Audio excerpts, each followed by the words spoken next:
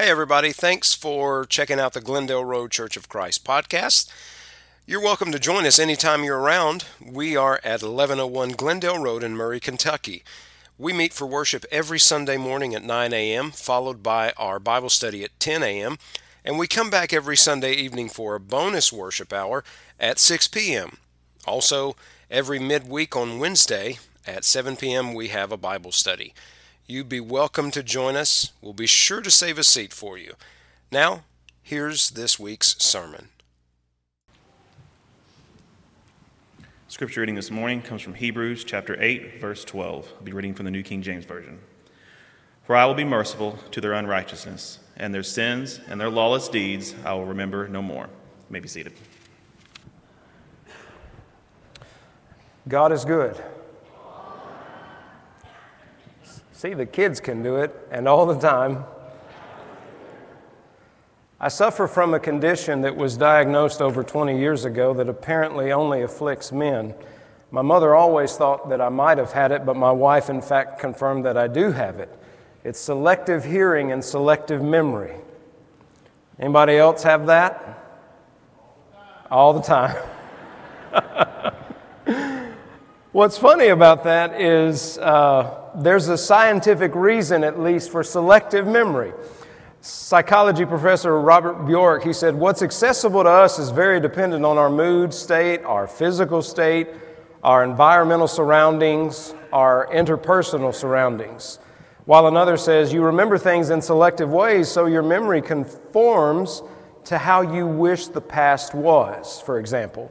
It isn't that we're lying to ourselves, but that the original and accurate memory is sometimes destroyed, and in its place, the more desirable memory exists as one's truth. So probably the only thing that has kept me alive this long has been the scientific justification of why this thing actually occurs. Now, last Saturday we were at my grandfather's funeral, and why is he chuckling about that? Well, when you understand the Hunters, we have a certain sense of humor, but I was up there and my grandfather was in the casket, and his wife, my Granny Kathy, and her daughter were there. And she said something to me. She had a mask on, and she's kind of a low talker anyway. She said something to me, and I leaned in, I said, what now? And she repeated it again, and I still didn't hear it. And I looked to her daughter, I said, what'd she say? And her daughter spoke loud enough that I could hear, and I said, oh, okay, thank you. I said, I'm sorry, I just don't hear that well. She said, well, we have your granddad's hearing aids if you'd like them.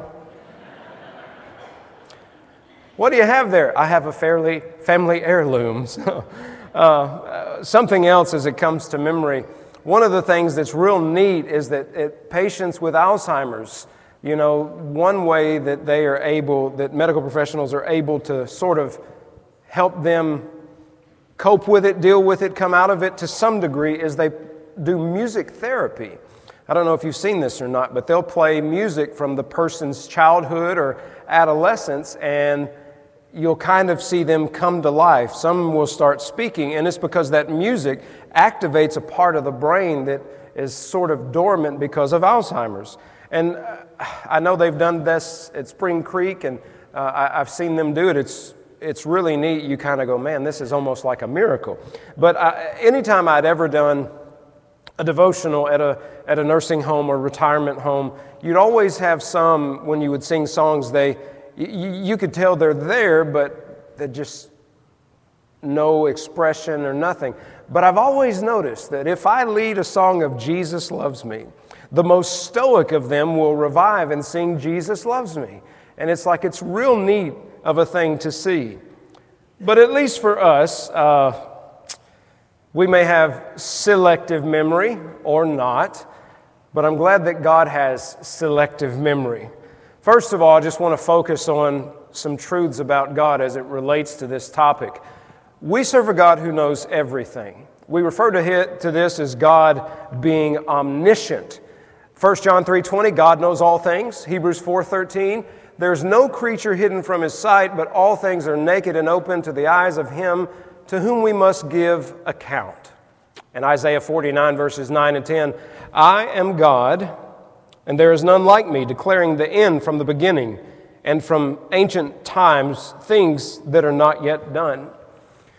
When we think about the fact that God knows everything, it's sort of puzzling. Why would He choose to not remember certain things? And that's the beauty of it all as to what He chooses to not remember. But Jesus often knew people's thoughts, and He would reply to them based solely on their thoughts. In Matthew 9, verse 4, Jesus, knowing their thoughts, said, "Why do you think evil in your hearts?" He answers the thoughts of His audience as well in Matthew chapter 12, verse 25, Mark 2, 6, 8, and Luke 6, 8. When a woman at the well said that she didn't have a husband, Jesus said, "You spoke rightly because you've had 5 husbands." He told His disciples that Lazarus had died before they even got to where he was. He described the person that would help them set up the Passover supper that would become to us the Lord's Supper. He told Nathanael in John chapter 1 that before they ever met, He said, "I have known you." So we serve an all-knowing God, and for some of us that's kind of scary. But for some of us, or others, it really isn't that scary. It should bring us to a greater state of humility. The things that sometimes I refuse to say and I go, "Man, that was great self-control, the fruit of the Spirit, self-control." But I'm like, "Oh, wait, God knew the thought." It may not have come out, but it was up here. Have you ever stopped yourself and go, ooh, I'm not going to say it. I'm not going to say it. Anybody ever done that? Yeah? Well, God already knew what the thought was before it came out of the mouth. No creature is hidden from His sight, but all things are naked and open to the eyes of Him to whom we must give an account. So there is nothing that God doesn't know. There is nothing that, of any realm of knowledge that exists, that we could say He forgets. However, the Scriptures use that very term in the sense of God forgets our sins or something like that. But okay, keep this point in mind. God knows everything, but God also, in other passages, remembers. God remembered Noah, Genesis 8:1. Genesis 30:22, God remembered Rachel. Then you get to the book of Exodus. God heard Israel's groaning, and God remembered His covenant with Abraham, with Isaac, and with Jacob. So He doesn't forget. He knows everything, but when it says He remembers, it means He's recalling to mind. Not that He forgot, because God is all-knowing. He doesn't forget. But sometimes the authors, through the inspiration of the Holy Spirit, use words that makes God more human-like. That's what that word, anthropomorphism or something. John Dale could spell it if you asked him to. He went to college. I tried, but they use terms that speak of God as if He were a human. The outstretched arm of the Lord. God repented or regretted that He ever made them. You know, we can better understand on our own terms than sometimes in the heavenly terms. So God remembers. Did He forget? No, He is recalling to mind because He knows all things. And in circumstances, He recalls to mind those things that He has previously promised. One of my favorite passages is not when it says that God remembers, but when one of the prophets asks God to remember. And that's in the book of Habakkuk, chapter 3, verse 2. God is speaking about all the things that He's going to do. And the prophet says, "O Lord, I've heard your speech and was afraid. O Lord, revive your work in the midst of the years. In the midst of the years, make it known." And then he concludes with this line. I love this line. "In wrath, remember mercy." So there's his prayer to God. Okay, you've told me what you're going to do. You've told me how bad it's going to be. I'm afraid to hear this, but in your wrath, remember mercy. Recall mercy.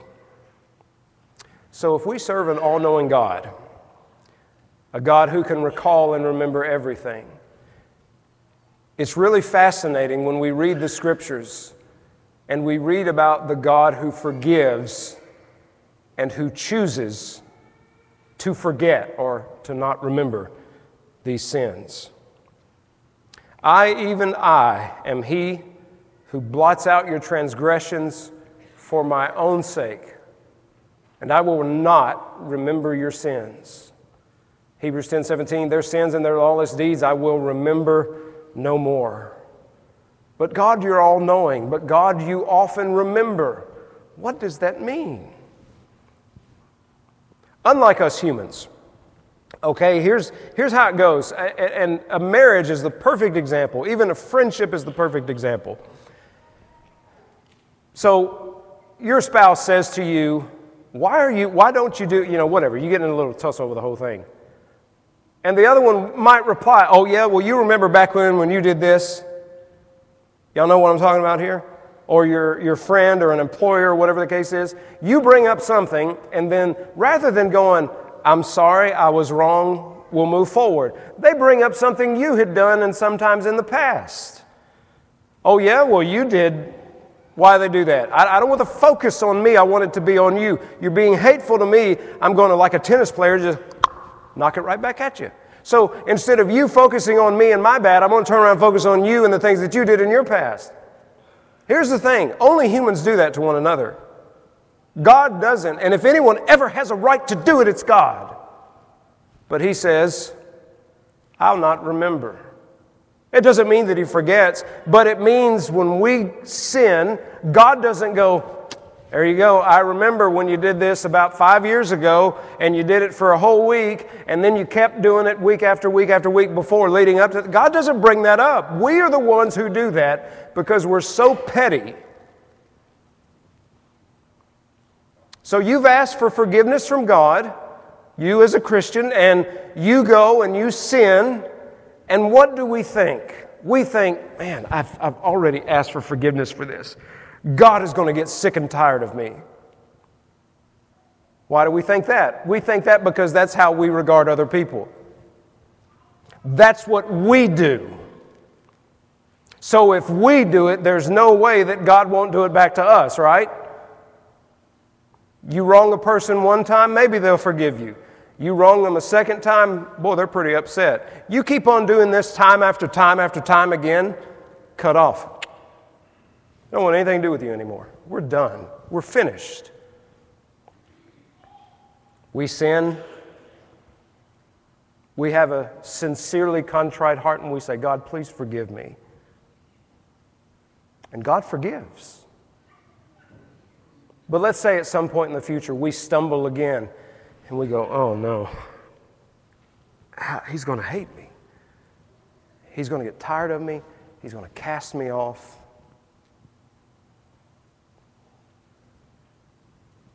But God would probably remind us and say, remember when I told you that I would not remember your sins anymore? You've sinned, you've asked for forgiveness, you have a clean slate. You sin again? Guess what? It's not a sin being added to the list of sins that you've already had because I've forgiven that. If it's forgiven, it's a clean slate. It's like you did it for the first time. But we think, I know how I would be if somebody did me this way. I know how I would be if I were in the shoes of God, and all that we can say is, thank God you're not, and that He is. It's kind of funny because, some Christians don't want to hear it put this way. They want to hear how angry God will be about our sins and how we're going to be liable to the fires of hell and et cetera, so forth. If that's how you view it, go get you a pulpit and preach it.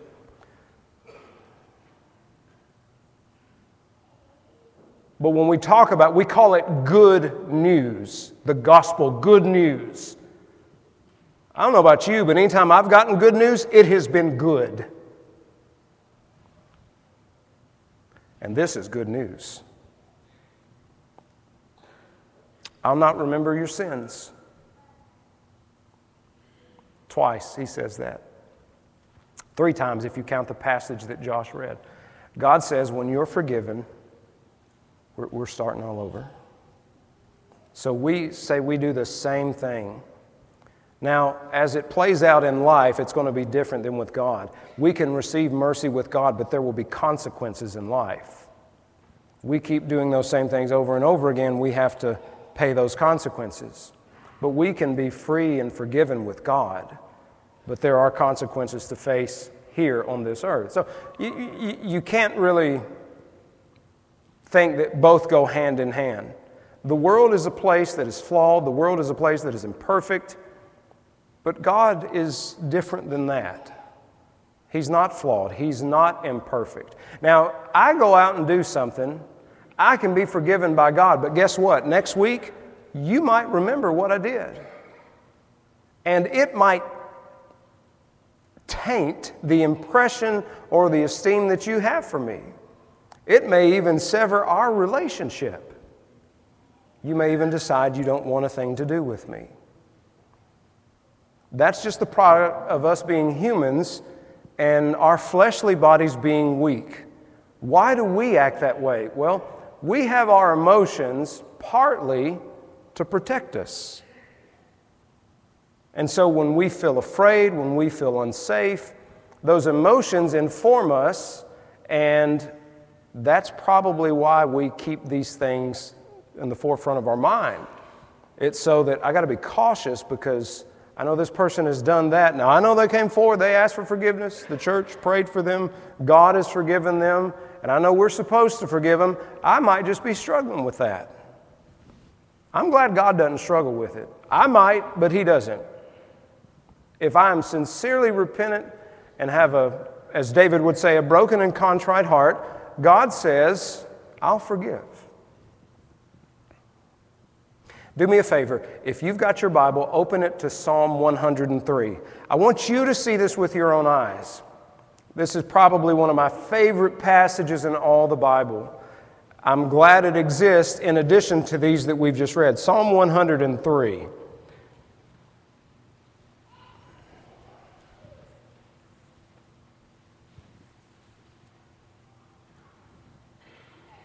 All right, when you get to Psalm 103, the first verse I want you to look at is verse 10.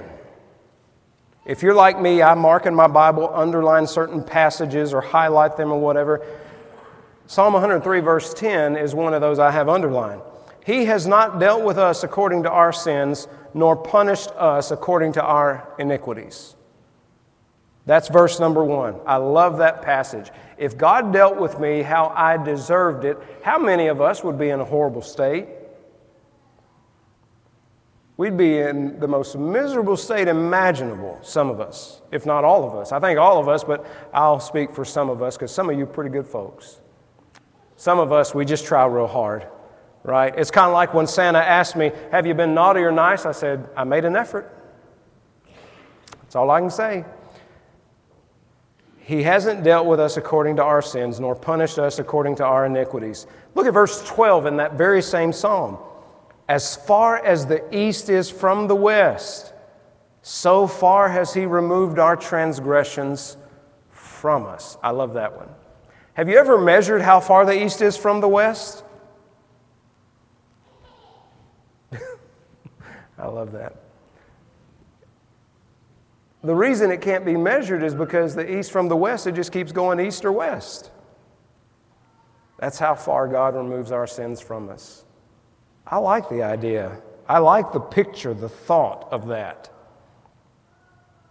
So while I may struggle to forgive others, and while you may struggle to forgive others or one another, we can take a page out of God's book, literally, and we can pray, God, help me to forgive as you forgive. Number one. Number two, we can praise, God, I thank you that you forgive how you forgive. That when I sin again, after you have forgiven me, you don't bring up a record and go, look at all these things.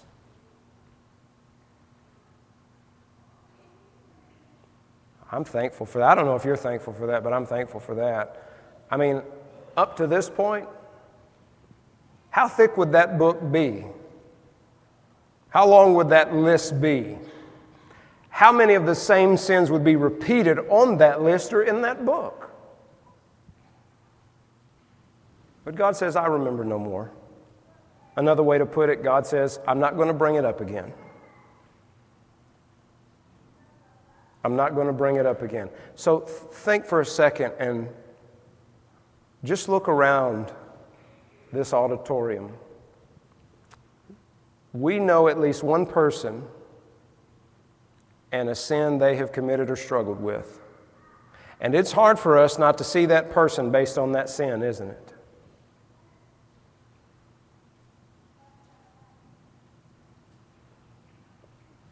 But here's what I want you to remember. God doesn't see them as we see them. Have you ever had somebody tell you maybe something that was very personal or something that was very private, and they'll say something like this, they say, now you haven't heard this, but, and then they go on. Or they say, act like you don't know, and then you go, know what? Right? You play right along. Okay. I think that's sort of how God is with our sins, but there is something I definitely want to point out just so that it's well balanced and not misunderstood. In Exodus chapter 34, verses 6 and 7, the Lord God, merciful and gracious, long-suffering and abounding in goodness and truth, keeping mercy for thousands, forgiving iniquity and transgression and sin. Notice this last line, by no means clearing the guilty. Okay, two parts of this. God is gracious, He is merciful, He is patient, He has so much goodness and truth, He keeps mercy for so many, He forgives iniquities and transgressions and sins. That part we love. But the last part of that, by no means clearing the guilty. So we ask the question, who among us is innocent? Who here is innocent? If we've ever needed forgiveness, mercy, goodness, and truth, His patience, His mercy, His grace, we're all guilty. So how do we shed ourselves of that guilt? Thankfully, Paul tells us in Romans chapter 3, verses 23 through 26, all have sinned and fallen short of the glory of God. There it is. Paul says, everybody's guilty. Everybody's guilty.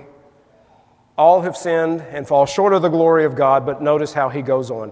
Being justified freely by His grace through the redemption that is in Christ Jesus, whom God set forth as a propitiation by His blood, through faith, that's important, to demonstrate His righteousness. Because in His forbearance, God had passed over the sins that were previously committed to demonstrate at the present time His righteousness, that He might be just and the justifier of the one who has faith in Jesus. So, who among us is innocent? Paul says nobody. How do we become innocent? By faith in Jesus. So we get the concept of guilty, right? What does guilty means? It means, a charge has been levied against you, and you stand to give an account, and you can say innocent or guilty. Some people lie to themselves and say, oh, I've never done anything wrong. Or we don't regard the small wrongs, the little white lies, those small things. Well, that's not really bad. Everybody does that. All have sinned and fallen short of the glory of God. Everybody's guilty. But the one who has put their faith in Christ has been justified. Justified. I wish we had a better word for justified. Someone I've heard takes that and they have made it a nice little pithy remembering kind of remark, and they justified. It's just if I'd never sinned. That's a wrong way to look at it. It's not just as if you've never sinned. It's in the fact that you have sinned, but because of your faith, God has acquitted you of those sins. It's not as if you've never sinned. If you never sinned, you never need to be justified. But that's literally what that term in its Greek wording, it's a legal term often used. To be justified means to be acquitted of the charges. So you stand before the judge and, okay, here are the charges, innocent or guilty. If we're honest with ourselves, we'll say guilty. But because we have faith in Jesus, we've obeyed His gospel. Having faith in Him, we repent of our sins. We confess Jesus as God's only Son. We've been buried with Him in baptism and had our sins washed away. We are now a new creature. And so we stand before the judge, guilty or innocent? Well, honestly, guilty. But then our advocate, 1 John chapter 2, Jesus is our advocate. We have an advocate with the Father, Jesus Christ. Our advocate steps forward and says, innocent, I have paid the price. So we stand there guilty, but between us and the judge is the advocate, our Savior Jesus. And because of what he has done, the judge declares justified, acquitted of all charges. We are forgiven. And for those of us who are forgiven, we can walk around and we can hold our heads high and we can say, you may remember, but God chooses not to remember. I take comfort in that, mainly because the people who would ever hold your past over you, guess what? They're not greater than God. If God is so great that he will forgive and that he will choose not to remember, you feel about me how you want to. I can live with it. But I know where I stand with God. You're not going to judge me. I'm not going to judge you. I mean, you can judge me if you'd like, but in the end, it's God who's going to do the judging. And so if you have a certain view of me, I'm really sorry. Can't take it back, but I can tell you God has forgiven it. I'll face the consequences here on earth, knowing that in the end I'll join the King of Kings and the Lord of Lords in the glorious kingdom of heaven because his Son died for me. And if you still can't get over it, that's okay. I can live with that because God has gotten over it. And I pray that I walk forward in greater faith than that which caused me to sin. This is my story. This is my song, praising my Savior all the day long. Be forgiven. Obtain his mercy. Obey his gospel. Come as we stand and as we sing.